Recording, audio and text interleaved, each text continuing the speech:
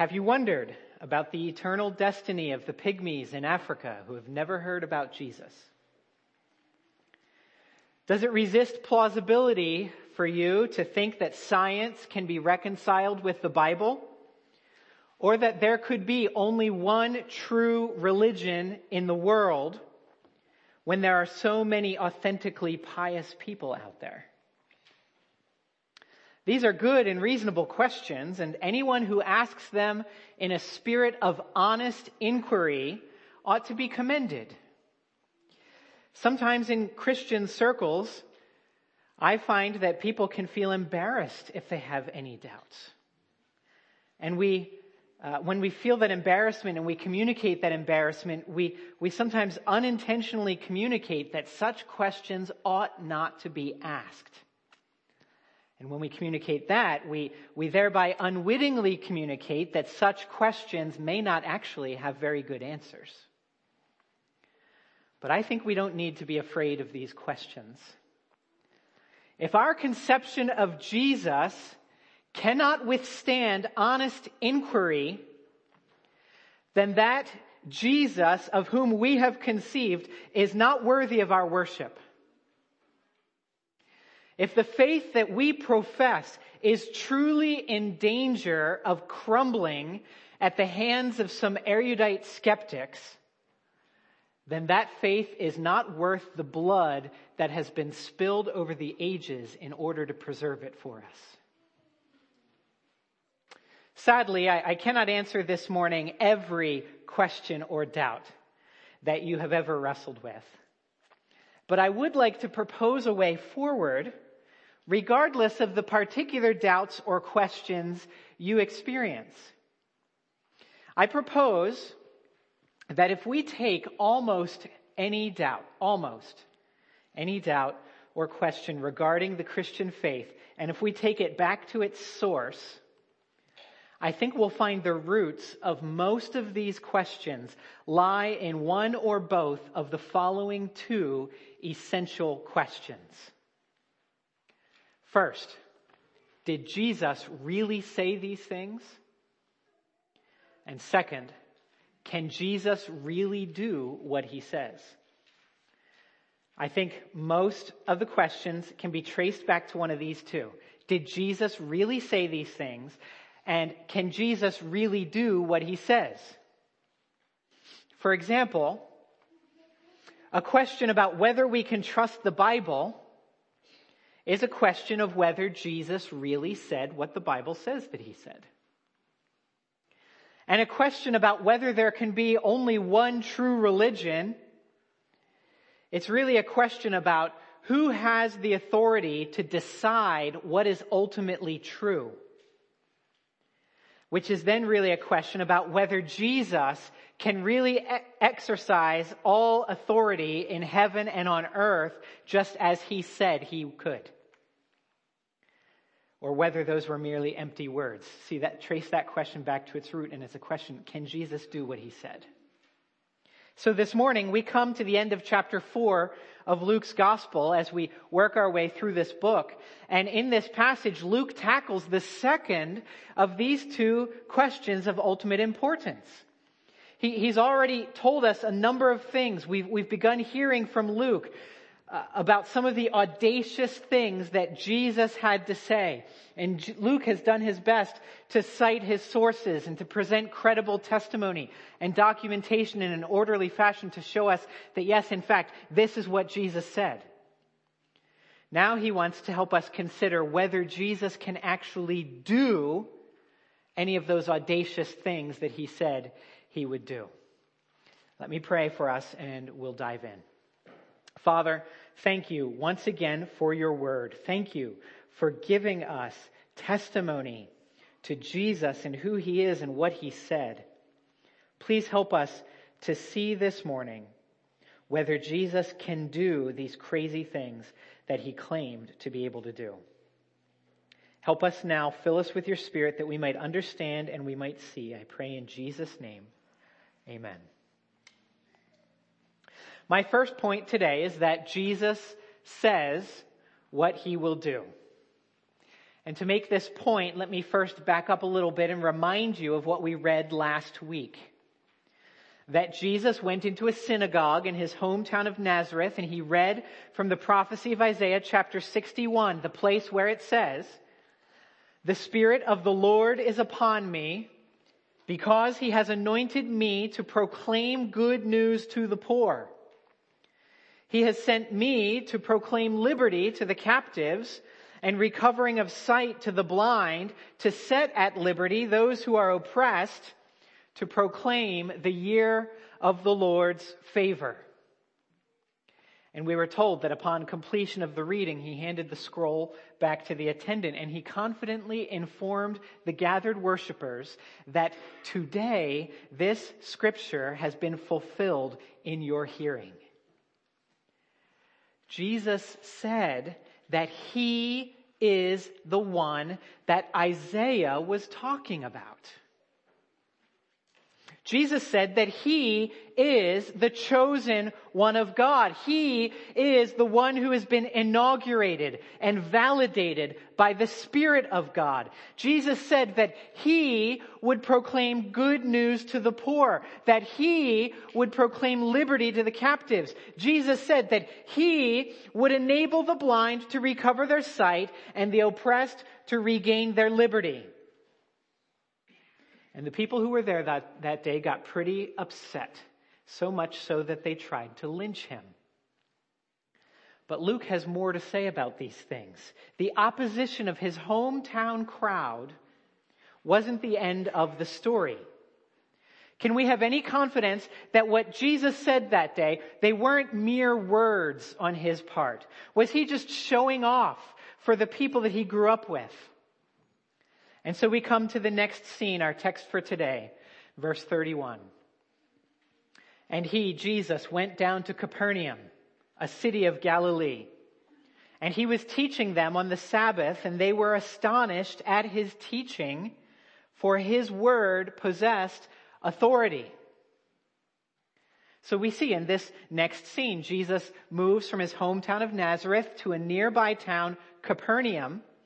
And he does the same thing in Capernaum that he did in Nazareth, teaching on the Sabbath, verse 31. And there are some similarities and some differences in the people's response between these two scenes. They are astonished here in verse 32, just as the people were in Nazareth, which we saw last week. But these people in Capernaum also, they recognize his word as possessing authority. Unlike the people in Nazareth, where the highest authority for them was the crowd's offense and groupthink. Now, in these two verses, Luke doesn't give us the same degree of detail that he gave us in the previous episode in Nazareth. He doesn't tell us that Jesus stood up to read, nor that he was handed a scroll, nor does he tell us which passage he read from the scroll. But I think that Luke doesn't need to tell us all those details again, because he already told us up in verse 16 that what happened in Nazareth happened as was Jesus' custom. So Luke gave us all those details in that first scene. He doesn't need to repeat the details in this second scene. Luke's point is that Jesus had a custom of saying some pretty extreme things. Jesus had a custom of identifying himself as the fulfillment of prophecy from centuries ago. Jesus had a custom of assuring people that he would proclaim God's message, that he would set people free from their oppression and from their infirmity. And Jesus had a custom of assuring people that he has both the favor of God on himself and the authorization to dole out that favor to other people. So when Jesus proclaims this message in Capernaum, they simply, verse 32, they stand in awe of his authority. This man's words have a power unlike anything we have ever seen.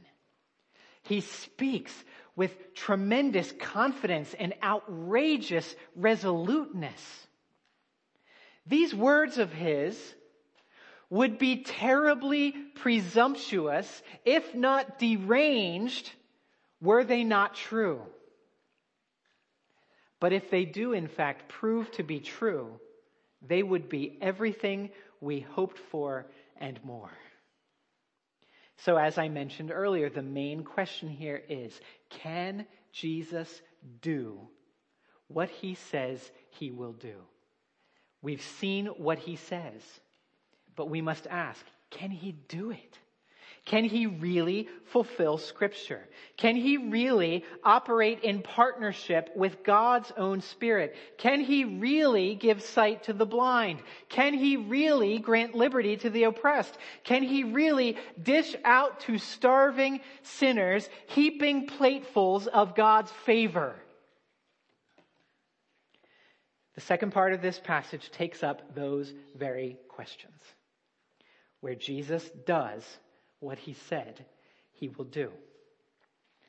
Because Luke now documents for us a day in the life of this man Jesus from Nazareth, the one who claimed to fulfill Isaiah's prophecies. And Luke gives us now 3 brief scenes, all from a single day, morning, afternoon, and evening. And each scene focuses on how Jesus' actions are consistent with the authority of his words. Luke is showing us that this was not the empty talk of a charlatan.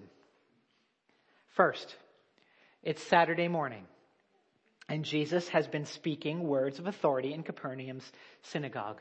Verse 33. And in the synagogue there was a man who had the spirit of an unclean demon, and he cried out with a loud voice, "Ha! What have you to do with us, Jesus of Nazareth? Have you come to destroy us? I know who you are, the Holy One of God." But Jesus rebuked him, saying, "Be silent and come out of him." And when the demon had thrown him down in their midst, he came out of him, having done him no harm. And they were all amazed and said to one another, "What is this word?" For with authority and power, he commands the unclean spirits, and they come out. And reports about him went out into every place in the surrounding region. Now, the first time we peeked into a Jewish synagogue in the previous passage, we met an angry lynch mob. And now, verse 33, the second time we step into a synagogue in Luke's gospel, the first person we meet there is a demon. This is funny, as Luke almost seems to say that the last thing you'll find in a Jewish synagogue at this time is an obedient worshiper of God. You'll find anything but. The demon here, unlike most attendees, recognizes that there is something unique about this Jesus from Nazareth. He calls him the Holy One of God, which means you are really special from God. But look at verse 35. Yeah, why is this guy special? Jesus simply speaks. He rebukes the demon. And remember that word, he rebukes, because it will keep coming up. Jesus commands silence, and he commands an exit from the possessed man. And then the demon obeys without harming the man at all. And look at the conclusion drawn by the onlookers in verse 36.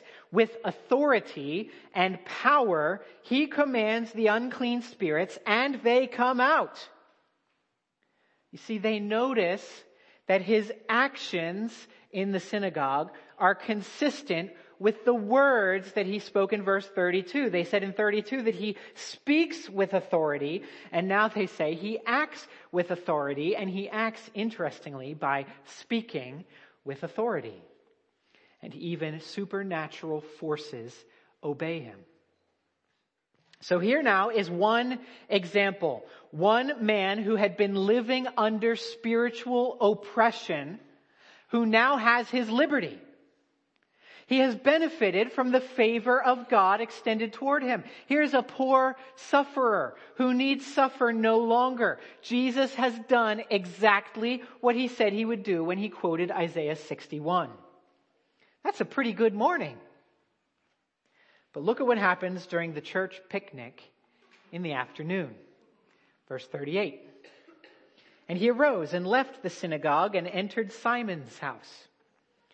Now Simon's mother-in-law was ill with a high fever, and they appealed to him on her behalf.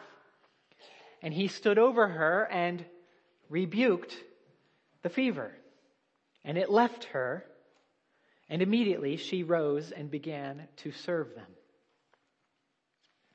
Now, this is the first time in Luke's gospel that he mentions Simon, but it's as though Luke assumes that we already know who he is. It's funny, it's not until the next chapter that Simon will become a disciple of Jesus. So these scenes, this one I just read and the one in the next chapter, they're probably out of chronological order. I think Luke wanted to put this Capernaum scene on this day right after that Nazareth synagogue scene on purpose so that we would compare and contrast them as we've been doing. So here we are at Simon's house, and we find a poor woman, Simon's mother-in-law, who's ill with a fever. We need to think about this a little bit. Simon's mother-in-law is at his house, ill with a fever. Since she's at Simon's house, I think it's likely that she's a widow. She doesn't have her own house. She doesn't have a husband taking care of her. And she might not have any sons to care for her because she's staying with her daughter, Simon's wife. So she is a classic case of a destitute down and outer in Israelite society. Without a husband, she has no protector, no provider. Without sons, she has no Medicare. And so Simon here is doing exactly what God commanded his people to do, to take care of widows and the most vulnerable in society. And a part of that care for her now is expressed by recognizing the one who speaks words of authority and power and appealing to him, verse 38, on behalf of this poor, sick woman. So what does Jesus do? Verse 39, he simply stands over her and he rebukes the fever.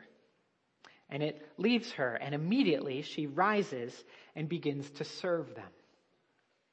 Look at what Jesus' words do.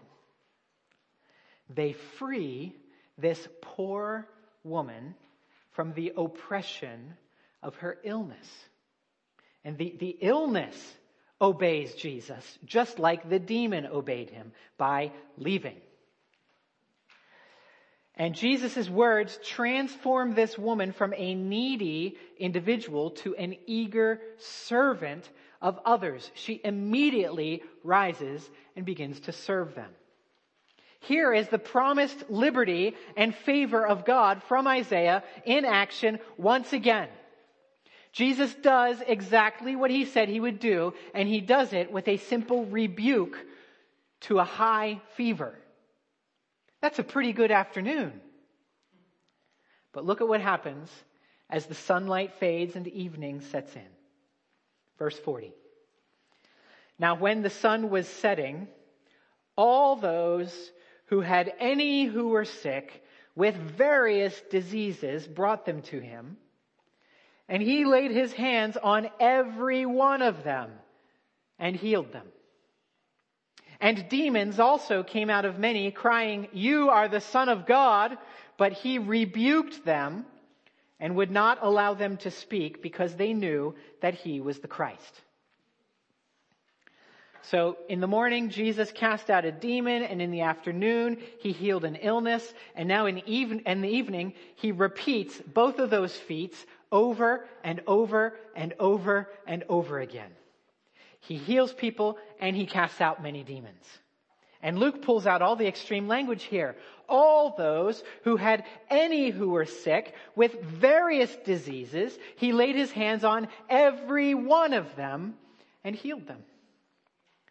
And Jesus won't allow the demons to play any part in his work, even when it seems as though they might partner with him by declaring his identity as the Christ, the Messiah, the chosen one. You see, Jesus, he decides who identifies him. And he decides how and when they may do so. And so he simply once again rebukes all of these demons in verse 41, and they obey. And so morning, noon, and night, this day in the life of Jesus, we see him doing exactly what he said he would do.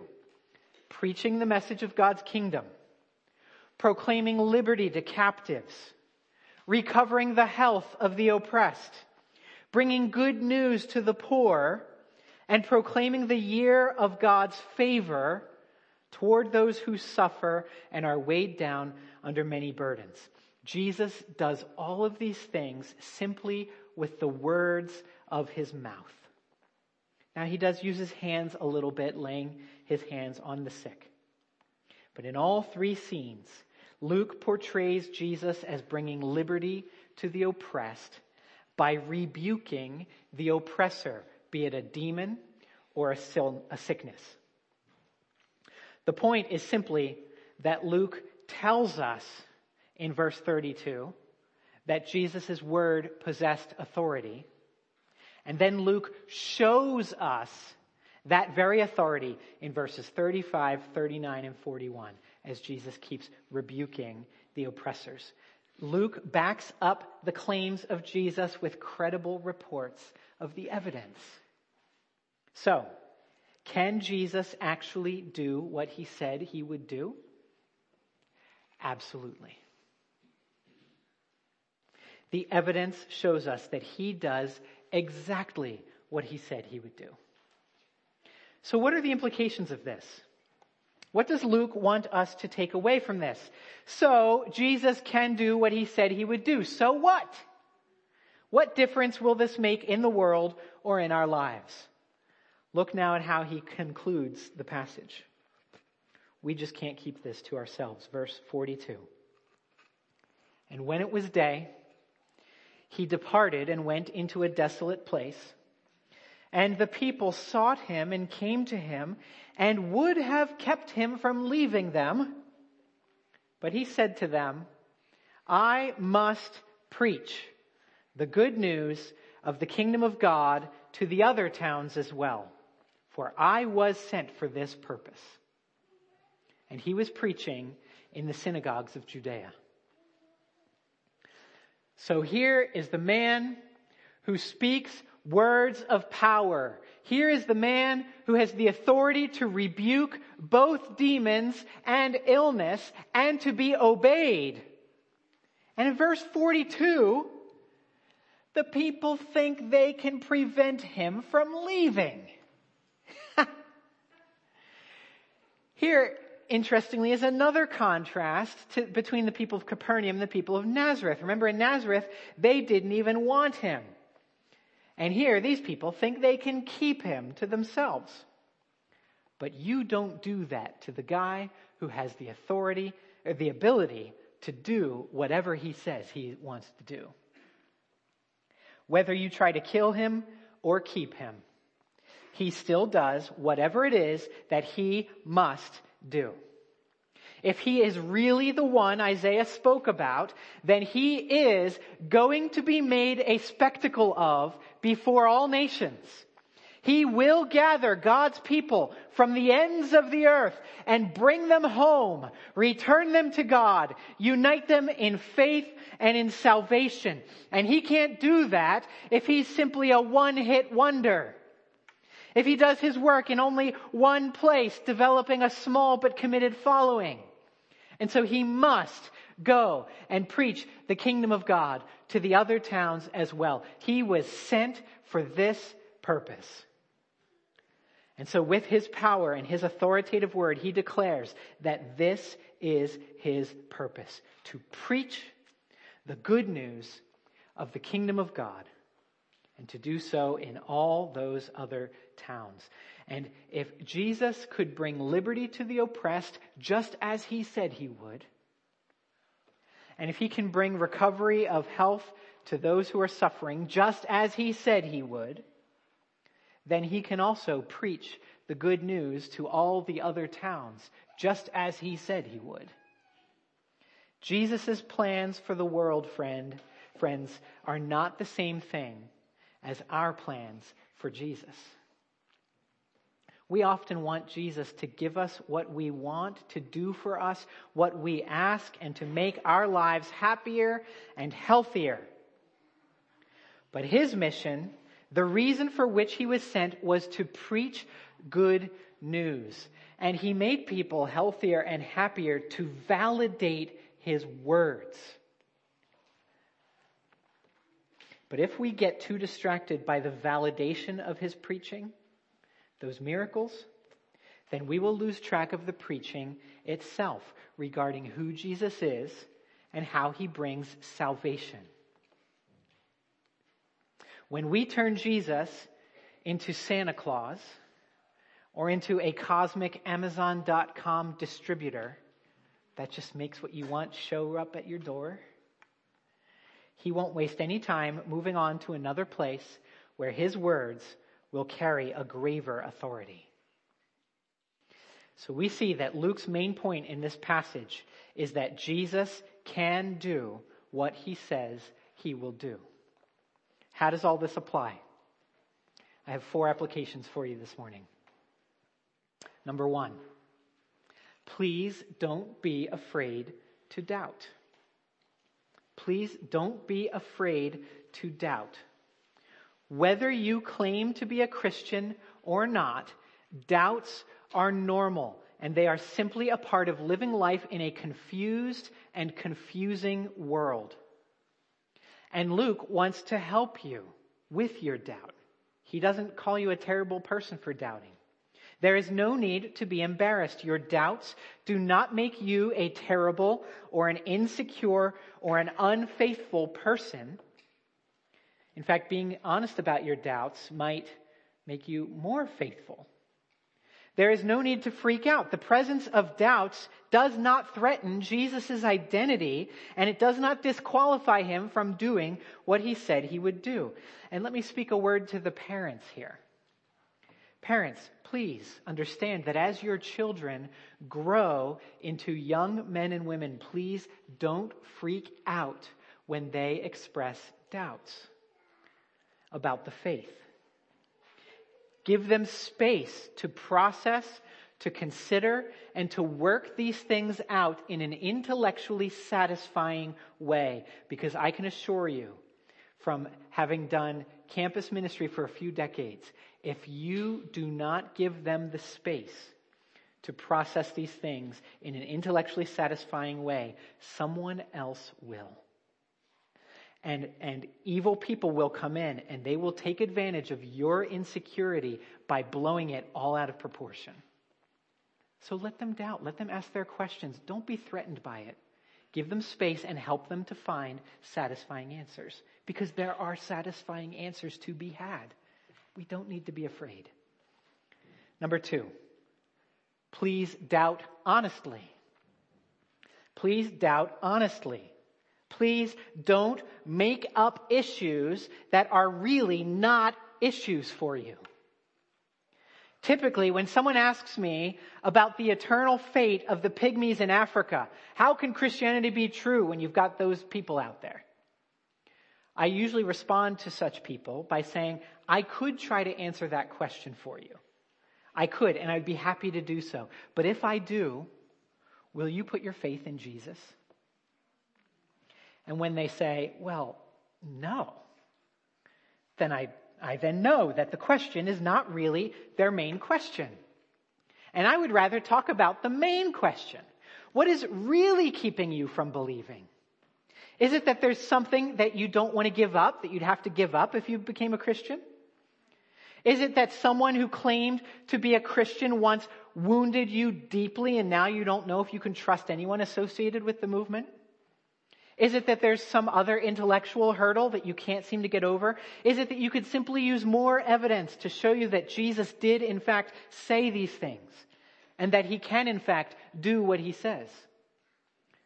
Whatever it is, When you doubt, please don't just go looking for reasons to indulge some sinful desire or other. I really want this one thing in my life, so I'm going to make it sound like this is the issue. I'm going to do this intellectual quest. Please doubt honestly. Honest questions deserve honest answers. But dishonest questions might not deserve as much.